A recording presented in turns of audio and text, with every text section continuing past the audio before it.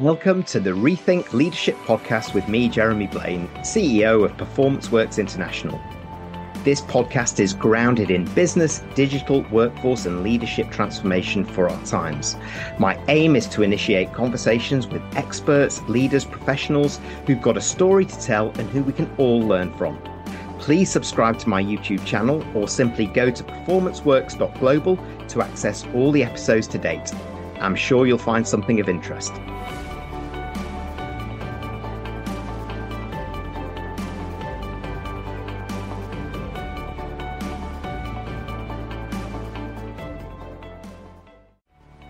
Joining me today from the New York State Police is Captain Robert Appleton. He's captain of Troop G for the Bureau of Criminal Investigation and is a mission-driven and innovative leader with over 25 years of experience in law enforcement. He's experienced in strategy, operations and tactics, organisational diagnosis and interventions, the design and facilitation of large-scale events, meetings, and is committed to leadership development activities. Over his impressive career, Rob has developed strong strategic planning, leadership and facilitation skills through effective communication across all levels internally and through a passion in supporting the communities within which he and his team serve externally. We discuss the leadership and community challenges facing law enforcement today and how a collaborative, multi-force approach to leadership and empowering action at all levels in all areas have paid dividends. This episode is in aid of the First Responders Children's Foundation, Rob's chosen charity of choice, to which we have made a contribution as a thank you to Rob for joining us. The foundation provides financial support to children who have lost a parent in the line of duty, as well as families enduring significant financial hardship due to tragic circumstances.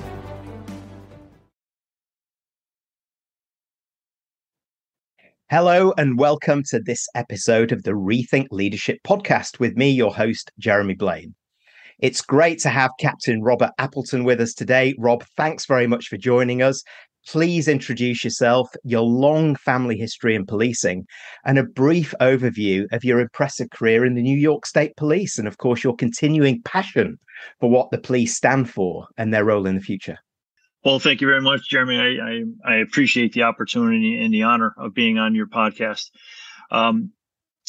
Right now, I'm the BCI captain for Troop G, and I'll explain what that is. I'm in charge of the Bureau of Criminal Investigation for Troop G, which is the 10 counties around the capital region in upstate New York. I've been on the job for about 26 years. I've done a little bit about everything on the job. It has been incredible. From, when you first start out, you start out on the street as a street cop, as a trooper, worked in a couple of different troops on the road, eventually made my way to investigator, became shortly after 9/11. We had a contaminated crime scene emergency response team. I did that for a while. I led the Hank Williams Homicide Seminar, which is an international homicide seminar where we have homicide detectives from all over the world come and gather here once a year.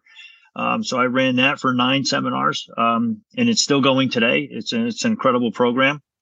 I made my way to, after that, I went to internal affairs for 497 days. Not that I was counting. That's a tough job. And then after that, I went to computer crimes for a couple of years. And I was the task force commander for the New York State ICAC task force, which is the Internet Crimes Against Children task force, for a couple of years. And then I went out to the field to be a BCI lieutenant. And now I'm the BCI captain after, now I'm here. I'm in charge of 19 senior investigators, approximately 90 investigators. We have a civilian staff. It's just an incredible group of people that I get to work with every single day. And we get to work on the most high profile, the most complex, some of the most harrowing and disturbing cases that you can possibly imagine. And we have a group of people that just does an incredible job. You asked me to introduce a little bit about my upbringing. My father was a 34-year veteran of the Massachusetts State Police. That's where I grew up. My mom was an ER nurse for a while, and she ended up going to school for anesthesia. So she was a practicing nurse anesthetist for a long time. And so what that meant for me and my brother at home was we couldn't get away with anything, right? So my mom and dad, either in the ER or the hospital, and police officers, they kind of see the same people. They hear the same stories. And so my brother and I never had a chance. But our upbringing was fantastic. Obviously, it was, service to others before self. They sent me to a military school at Norwich University. It's the oldest private military college in the United States. Has a tremendous leadership reputation. And that's kind of where my leadership affinity, or my admiration of really solid leaders really took hold, was at Norwich. And then since then, and I graduated there in 1992, went on to get my master's in 2008, but really Norwich has really started my infatuation with leadership, what good leadership does and how it produces incredible results. And then on the other side, it also where leadership failures really are detriment to things. And right now in public service, leadership is extremely important. And so you want to be able to do it right. So I study it often. And luckily enough, we've had some leadership development through our organization in New York State Police. I've attended a lot of leadership courses, both through Marist and through the job. And just through networking with folks has got me to where I am now. I mean, I did not get here by myself at all. There were a lot of people who have a hand in my career, and I can't tell them enough how much I appreciate that. So that in a nutshell is me. Wow, you absolutely have done everything, haven't you, Rob? From county to state, right through to kind of this global team that you're still involved with as well. And I hadn't quite realised that you've been involved in all of those different departments too. And the point that you were making just then around leadership, that's what got us connected through a leadership network, of course. And it's been a pleasure to get to know you a little bit. And I want to deep dive into that then right now, perhaps. And really in your line of work as well, get under the skin of what is the biggest challenge that law enforcement faces today, and how does the impact, particularly the communities within which you serve, the force itself, and of course the senior level who are leading the response? Well, it's actually a multifaceted question, because to pinpoint it to one particular thing that would make our job easy, unfortunately, it's fairly complex. But the biggest challenge we face right now is the gun violence in the street, which is exacerbated by the drug culture and the drug problem that we have in this country. And then it's compounded with the fact that there's a severe mistrust between the community and law enforcement right now that we're trying to rebuild. You have some other political factors in play that sometimes make things more difficult in the fighting amongst our two-party system here. So there's a lot going on in this country. So to say what's the biggest challenge, it's really the safety of our people. That is the number one challenge. And really that's our mission, right? At the end of the day, is we want to keep people safe. That's really what we're here for. And there's just a lot of serious challenges that either allow or don't allow us to do that as well as we could from time to time. That's very interesting to me, because as you said that, the safety of our people, I flicked immediately into business and thinking, wow, isn't that a great statement for leaders in our businesses today as well? Fast moving, unpredictable, uncertain, anything can happen. And we need a place where our people can flourish. So our business communities, as much as the communities go. And I know that from a business perspective, then bringing a lot of moving parts together really can start to help that from a leadership perspective, a management perspective, and etc. So when you consider keeping your people safe, keeping people safe as a police force, how do you go about diagnosing the things that are getting in the way of that, the key problems, the challenges that you see? And how do you collaborate across kind of multiple forces as a winning strategy to go forward? Well, as I was talking a little bit before, in our own personal leadership, we all realize, or most of us should realize, that we didn't get to where we are alone. The same thing with policing, intelligence-led policing in particular, is that there's no one agency that has all of the resources. So between our federal partners, the state partners, our local and county partners, each one of us has kind of a piece to that puzzle. And when you can embrace the fact that No one of us, not a single person or a single agency, is the solution. What it takes, and it's absolutely imperative, is a collaborative approach. Some of the challenges is that, there's agency pride, and there's some old territorialism that took place between agencies that didn't allow for that great communication, as you can probably sometimes see in business. If I'm going to draw a parallel, imagine if, Microsoft and Apple and all the computer companies were asked to collaborate on a problem, and they were to do it together. There was no competition. The thing is they were there to solve a problem.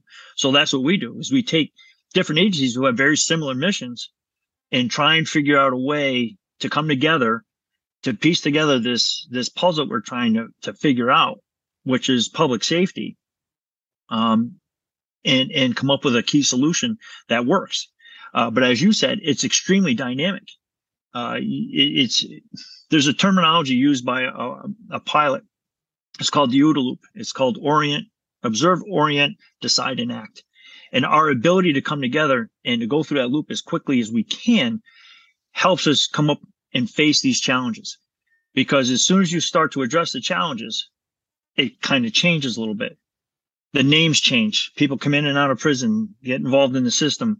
Same thing within agencies. There's turnover within agencies. There's leadership turnover, promotions, retirements, sometimes terminations. So sometimes the group you started out with isn't the group that you're going to have towards the end.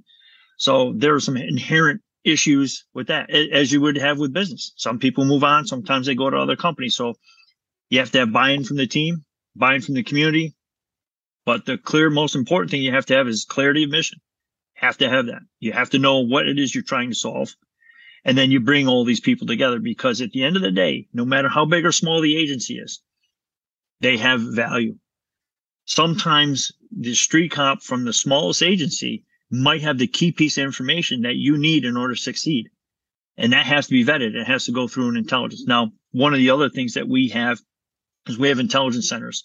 In New York State, we have the New York State Intelligence Center, which is the overarching intelligence center for the state.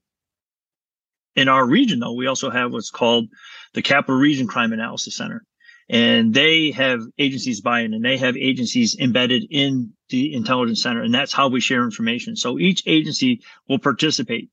The key is the intelligence centers are only as good as the information that we can put into them. So they have to participate. Then they conduct the analysis, give us the information that we need so we can drive intelligence-led policing. So we're not just nefariously or wastefully using resources and just using a shotgun approach method where we're trying to cover everything. We don't have the resources to do that. We have to surgically kind of go in and find where the intelligence is and lead us to the problem rather than over policing everybody, if that makes sense.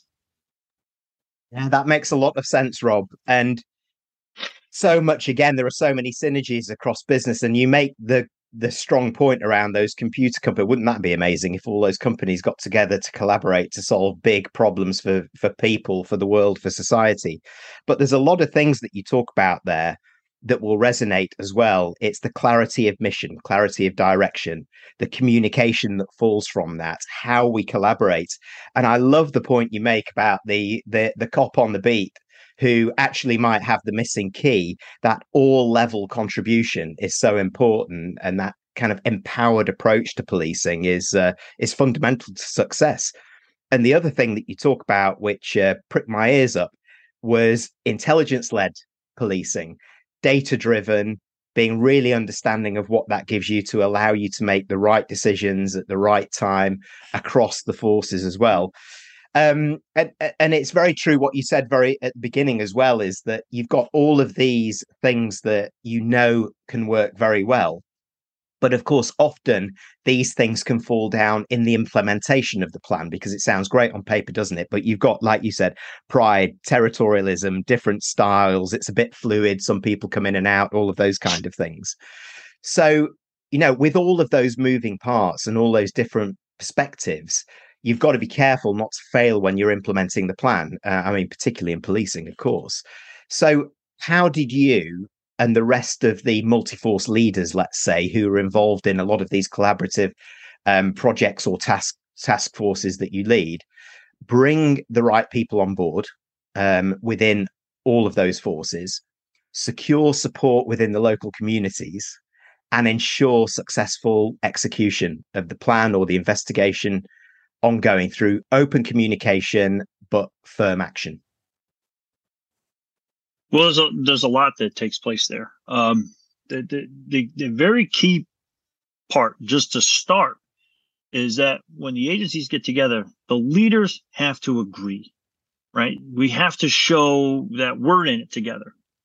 Because if we all buy in, then guess what? Our people are going to buy in. They're like, hey, listen, well, they're doing it. Hey, and they're with us.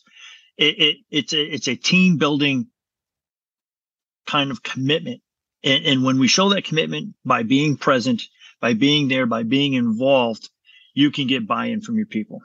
This does not work without buy-in from your people because they're different agencies. They work for different people.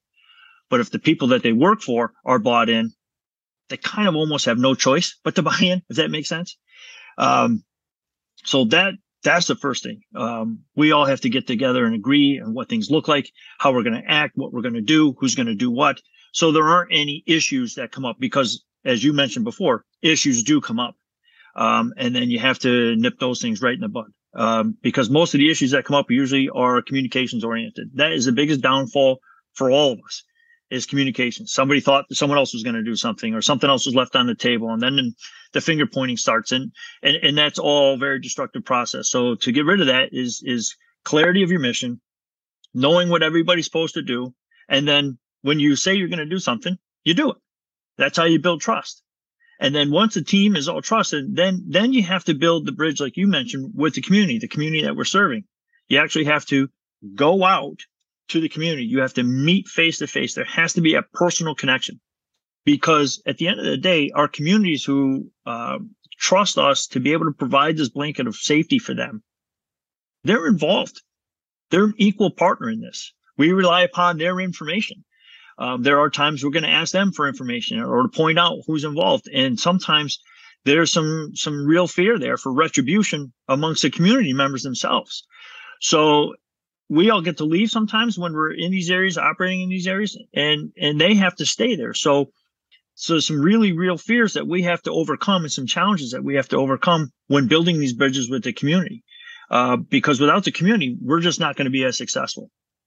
We're not going to get the information that we need. And I was telling you before with intelligence-led policing, the information that we get is only as good as the information we put in or that we're able to obtain. And then you mentioned selection of key people that are a part of any task force or any problem. When you get a group of agencies together to address an issue, you need to find your best. You can't just have someone who's just along for the ride. You need contributors. And contribution at the end of the day is most important because, again, I was telling you, even with our interagency relationships, sometimes we have what's called a blue-gray patrol where a trooper will ride with a member of another agency. And the reason why it's called blue-gray is because in New York State Police, we typically wear gray uniforms. And a lot of agencies in the state typically wear blue. I mean, that's what most people traditionally, align themselves when they see police as a blue uniform. So blue-gray patrols, if you don't have people who are willing to get along and without buy-in, again, it derails the process and it can undermine the mission, which is unacceptable. So key selection of good people, buy-in with mission, connection with your community, which would, in your case would be, your customers. Because really that's what they are. They're our customers and they rely upon us. And quite frankly, they pay us through taxes. It's also kind of funny because we pay our own salaries, but that's a whole nother argument for a whole nother day. But, so really that's how we form these teams and it's how we address problems is going through those steps.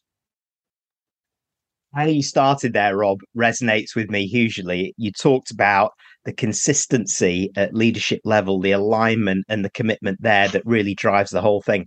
It's something I bang on about also in business a lot because it just doesn't happen as often as you would think or believe that it does. And this is often where things fall down because then different behaviors, politics start to rise and all of those kind of things.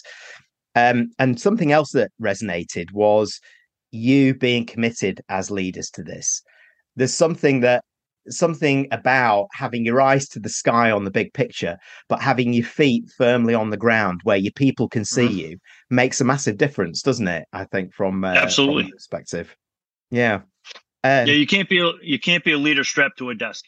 If you're strapped to a desk and you're a finger pointer, it just doesn't create the buy-in. And here's the thing with most leaders, you have to be genuine.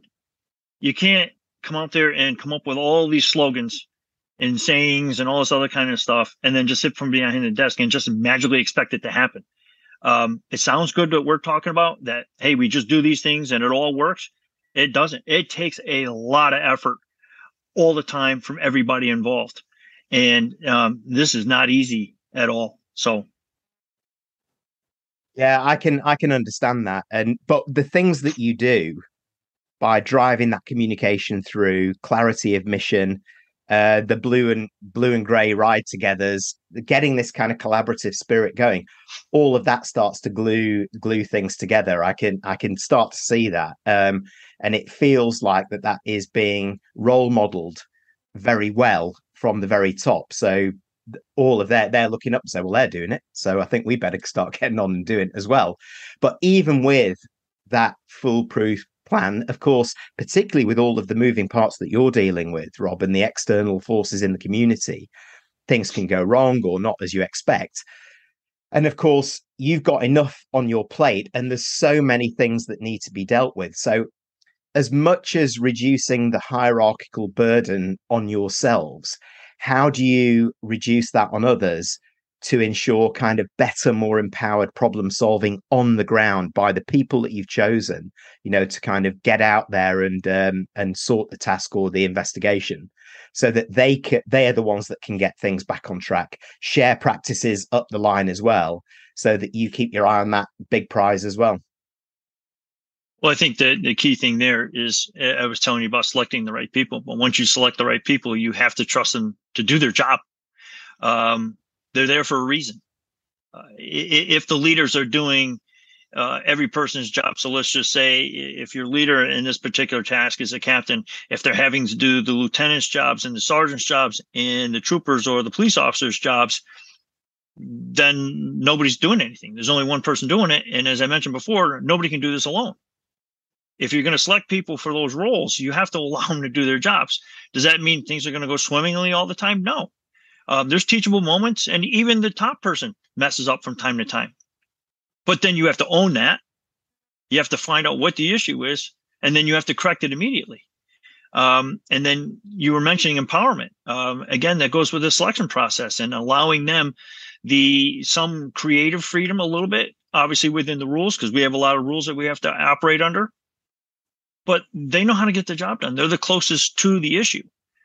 The higher up you go, you're a little bit further removed from the actual problem. So even though you have experience, you might not have today's experience or yesterday's experience. Your experience might be 10 years ago. I mean, to be honest, I've been on the job 26 years this month. The last time I was actually patrolled the road was 19 years ago.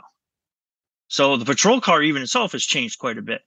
So even though I have an understanding and the concept of what they're supposed to do, and the actual intimate day-to-day knowledge, the minutia of the actual job, a sergeant or someone who's their first line supervisor is obviously going to be a little bit more closely related to and have a little bit better understanding and in a better position to actually supervise that person than someone who's at the 25,000 foot view. Does that make sense?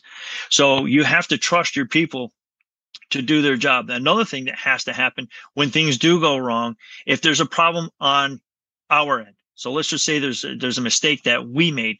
First of all, we have to own up to it, and then we have to fix it. And if that means removal of a person because they're going to be toxic to the situation or they're not going to be part of the solution, then you have to be willing first to acknowledge it, fix it, and then whatever that solution happens to be. If it's removal or we have to add more people or figure something else out, that's what you have to do. And then you continue to get buy-in from the community to see what's working, what's not working, and being honest and transparent as much as you can. Yeah, I like that. Own it, understand it, correct it, do it at speed so that you're not putting any more blockers in the way of that. And you're so right, going back to something you initially said, selecting the right people and building that trust, that strong foundation of trust open communication, which you talked about before as well, just so important. And I can see you've made so much progress in this, and it's great. It's like I'm sat here thinking, gosh, I'd love to join this team. It's like, it sounds fantastic. Never mind as a leader, it's like let's join as a team. And in teams like that are working well, you've got the multi-force approach, you've got the structure that works to build trust, open communication, collaboration, empowerment. Momentum is absolutely key, because with change, you talked about it before as well, with changes of personnel, you can kind of lose a bit of that momentum as well. But that's where often the best leaders and management teams or multi-force teams come into their own, because they understand this. So with you as, if you like, a multi-team leadership in place, let me call it that, or a multi-task force leadership in place, what has been your role to support that kind of more empowered problem solving, sharing, decisions on the ground, so that people feel that they can do it openly without fear of being criticized, disciplined, and can make more rapid progress, even if there are times when they mess up a little bit as well? Well, again, you want a diversity of perspective, right? And in order to get information from, our lower levels, and I don't like to say lower levels, because they're the most important people on our job. They're the face that people see when they pick up the phone and call, right? And they call 911. So really, they're our highest level of people, and the most important to us. The key to maintaining momentum is you have to show that daily commitment. You have to be there, have that connection with them. Never lose or wane in your enthusiasm for what it is that you're trying to accomplish. And then you have to show that consistency. Yeah, you have to be there. Not only when things go well, but when things don't go so well. Be there to support them. When mistakes are made, you punish in private and you praise in public, and you treat them with respect. At the end of the day, sometimes if you make a mistake that's bad enough, hey, there's going to be a punishment that comes of it. Or sometimes even a removal from the situation. There are other times where there are teachable moments, but then you have to teach them, and then you have to be able to move on and still allow them to do their job. I mean, we're all human. Again, we make mistakes, so we have to have that compassion, not only for the community, but we also have the compassion for our own people. Because at the end of the day, this is a difficult job that we're asking them to do. These are not ideal conditions, but they're still here. So that says something in and of itself, and that has to be cherished. Because even though that we're paid professionals, they're still volunteering. Nobody says they have to be a police officer. No one says they have to join up. So they're doing it really of their own volition. And that's a pretty special thing, especially today, because people know how challenging it is to be a police officer. People know that the police aren't viewed necessarily as the best, and yet they still come because of the public service motivation, because they really want to help others. It's not about us. It's about the people that we work for. And particularly in the BCI, we have these conversations in our meetings often. And I remind people often, you don't really work for me or the colonel up at division headquarters. You work for the victim. That's who we work for. And if our perspective is right, we'll meet our mission when we keep that mentality that we're here for the people. You're not here for ourselves. And we have a dynamic team that is able to embrace that. And we still get people who sign up and want to be a part of that. And it is a pretty special thing. And that needs to be cultivated. That just doesn't happen on accident. And so when you do have something that's special, you have to take care of it. That's our biggest burden right now. In any law enforcement, your leaders have to take care of the people who want to go take care of others, because it's so special. Take care of your people, who are the ones that want to take care of others. Fantastically put. And there's one word that, as you were talking, comes out that's just shouts out: respect. Mutual respect, respect for the victim, respect for each other, respect for what you're doing, and respect for the care for the community that we have. As it's more a vocation, isn't it, than a job, really, from one point of view. The passion to be there, and that makes it, under that lens of respect, from what you said at the beginning there, it makes it even more important to deal with the situations when things are going wrong, or, like you say, things might people might have to be removed from the situation, doing it in the right way with that same respect, because they're still passionate. It just might not be quite a fit there. I love that. Mm-hmm. So the logical next question for me then, Rob, on that is, with the shoe on the other foot, so how do leaders in the force, and particularly across the multi-force approach that you have there, how do you catch people doing it right? Let's forget the wrong bit. So managing those good times, celebrating the good things. What happens in the police force in terms of recognition and reward? I'm not really aware of that. Okay, so very similarly, how you catch people doing it right is when you're out there with your people, you get to observe it firsthand. You also have your first line supervisors, and your other supervisors and your officers should also be reporting the same. We're not just looking for people to screw up. We need to acknowledge when people are doing it right, because in all honesty, you're not going to get that from anywhere else too often. Every once in a while, you might see a feel-good story on the news, but how often do you see that? You really don't. So again, acknowledgement for a job well done is really intrinsic to the organizations. We have to find a way to do that for ourselves, because, hey, listen, we all like to be told we're doing a good job. But if you never hear it, you kind of wonder, what am I doing this for? Am I fulfilling the mission? How do you know? And a performance evaluation once or twice a year doesn't really cut it. You know, if I find out in June, okay, I'm doing a great job, but maybe I'm not doing such a great job between July, August, and September, by the time my next go around comes around, I might not be doing so well. So it has to be consistent, respondent feedback when people are doing great, and equally when they're not doing so well. So how it works for us is we have a daily, it's called a POF, a performance observation form, where someone can fill out, okay, in these categories, we have a performance evaluation form, and there's certain categories where performance is measured. They'll say in these categories, you did an exceptional job today in this case, and you'll have this form and you get to sign it. And first line supervisor and person will, it's kind of a feel good moment, but at least there's a written form of documentation that says that those can be used in your performance evaluation. You build up enough of those when they do your evaluation, they look at. There's also things called letters of commendation. Letters of commendation are written at different levels, and those for us in the New York State Police are typically written by officers. So the assistant zone commanders, the zone commanders, which are our captains, and BCI captains like myself. The major is the troop commander. A troop commander's letter of commendation is a pretty important thing, and it's a pretty special thing to have in your personnel jacket. And then it goes all the way up to division, ultimately with the superintendent's commendation. Superintendent's commendation is award. It's a decoration you actually wear in uniform, and it's a big deal. Acts of heroism are something completely different. Those are, like Congressional Medal of Honor kind of things. But for us, our Congressional Medal of Honor is called the Brummer Award, and that's for acts of heroism. And those are awarded once a year.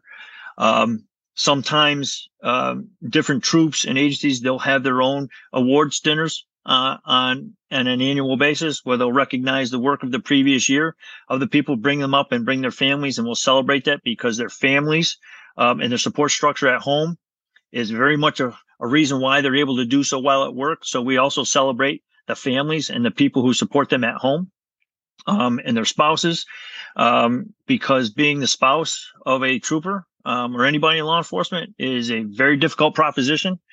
I don't need to tell you that, divorce rates amongst people in public service industries are unfortunately extremely high.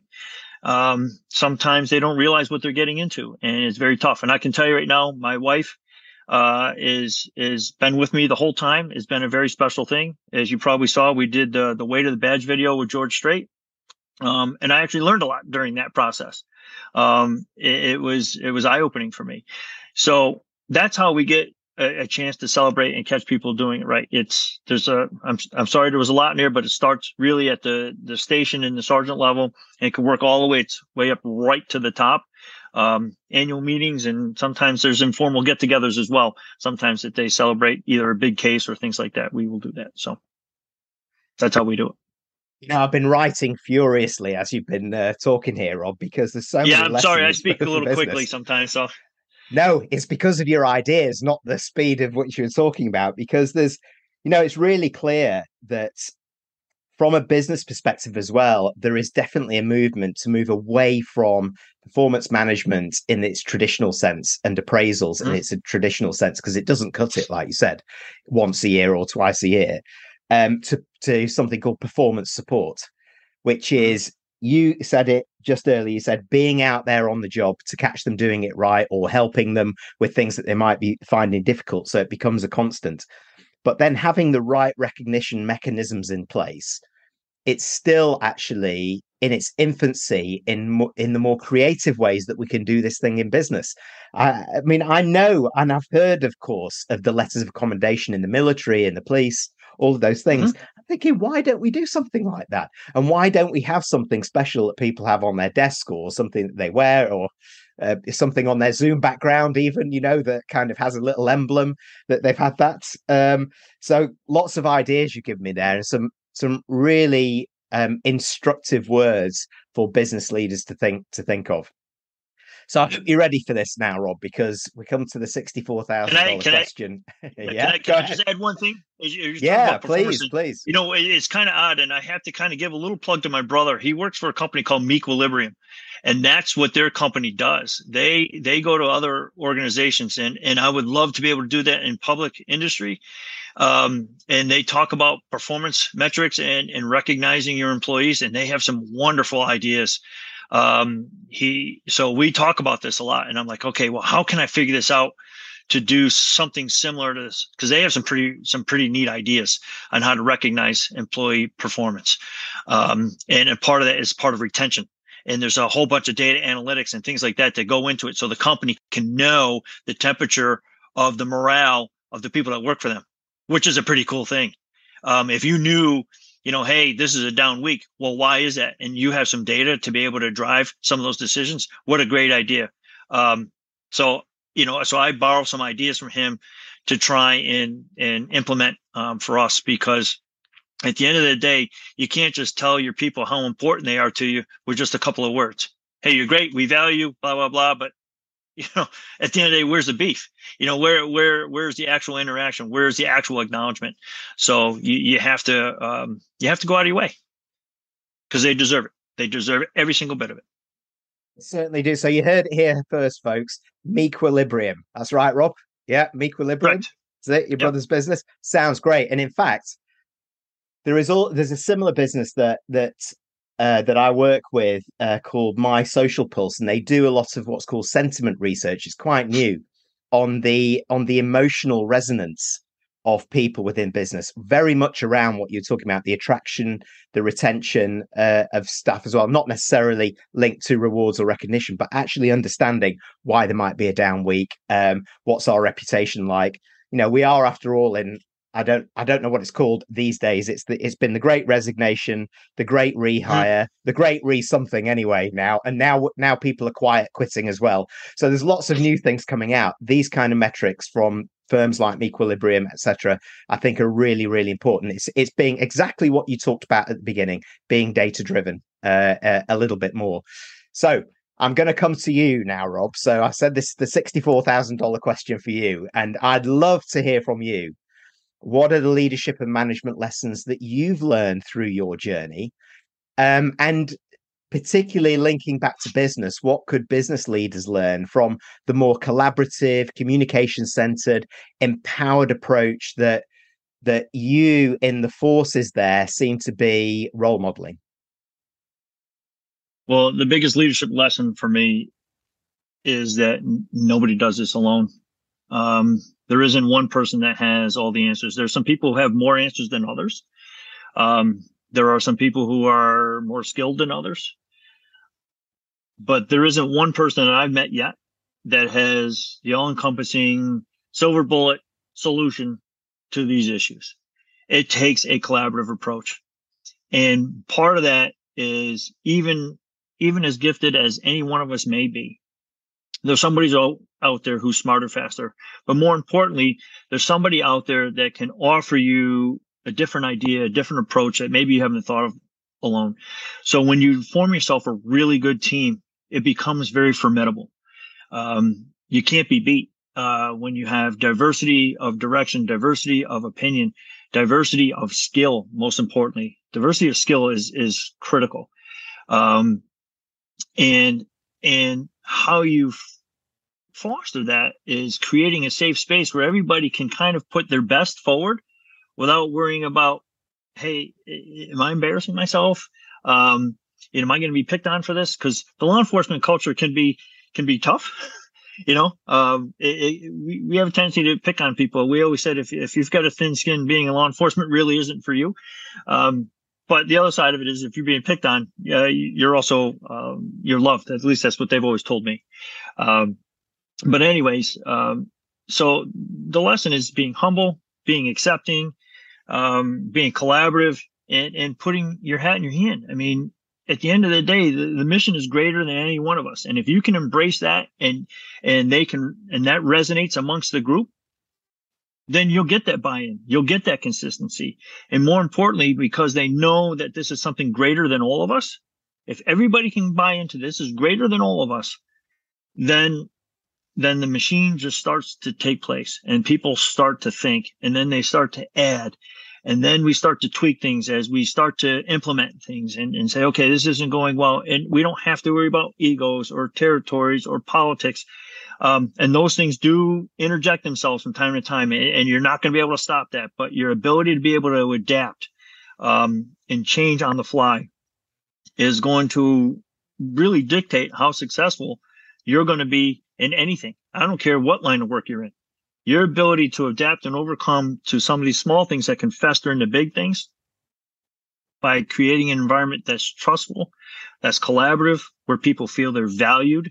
And I'm telling you, at the end of the day, that's what most people want. They just want to know that they're valued, right? And then so the investment that you put in your people will return to you tenfold because they trust you. And really, that's really what the $64,000 question is all about.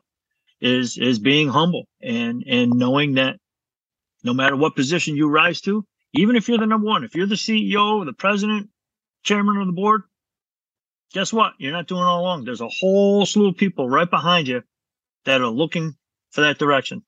And at the end of the day, if they don't feel you value them, you're done. It's over, right? Your company will fold, or they'll move on from you. They'll cut it off. You know what I mean? So it's just don't get too big in your own head at the end of the day. Yeah, and it's surprising, Rob, with you saying that too, how that still is an issue in some places, in some industries, in some legacy organizations where the leaders just aren't willing to change themselves first. And I think that's where they're on the route to failure. It's worth repeating, I think, some of these things that you talked about there as a little summary, if you don't mind, because you started by talking about the whole is greater than the few or the one. Nobody does it alone. That diversity of skills, direction, of action, those are the things that make a difference.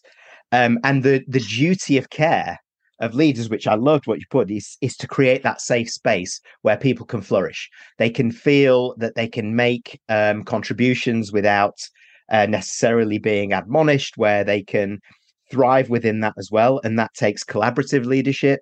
It takes humble leadership, as you talked about as well. And it takes a great deal of flexibility at the time as well. And once you've got all of that in place, and then you can show, as you pointed out, that you value the people by you're walking the talk, not just talking the talk. You're there with them. You're supporting them. You're supporting them through the tough times, the rough times, as much as celebrating the good. I think that's what ultimately starts to create that very, very strong platform of trust. So thank you so much for sharing all of this, Rob. It's been such an insightful session, and I'm absolutely sure many tuning in will want to get in touch with you. So how do people connect with you to continue the discussion, Rob? Well, there's a couple of different ways. So my work email address is robert.appleton@troopers.ny.gov. Personally, I'm an adjunct professor for Marist College in the School of Management there for those getting their graduate degrees in the Masters in Public Administration department. That's where I am. So I have an email address there as well. And LinkedIn. I have a LinkedIn profile, and more than happy to send me an invite. I'll take a look at it to see if there's something that we mesh, and then, we'll build a relationship from there. And I look forward to the opportunity and having discussions with anybody who wants to talk about leadership and decision making, because it's something that I study an awful lot because I'm trying to improve. I'm not the best. I'm trying to be the best. But I know I'm not there yet. There's something I learn every single day, and having an opportunity to talk with you and anybody else who is willing to talk about these things, because at the end of the day, we're tasked with getting it right. And that's what we want to do, is we want to get it right. And, because people are counting on us, and the last thing you want to do is disappoint somebody. Captain Robert Appleton. Rob, thank you so much for joining me. It's been a real pleasure. I can't wait to get this episode out there. Thank you. Thank you very much for your time, sir. I really appreciate it. It's awesome. Thank you for tuning in to this episode of the Rethink Leadership podcast with me, Jeremy Blaine. Please subscribe to my YouTube channel, or simply go to performanceworks.global to access all the episodes to date. We'll see you next time.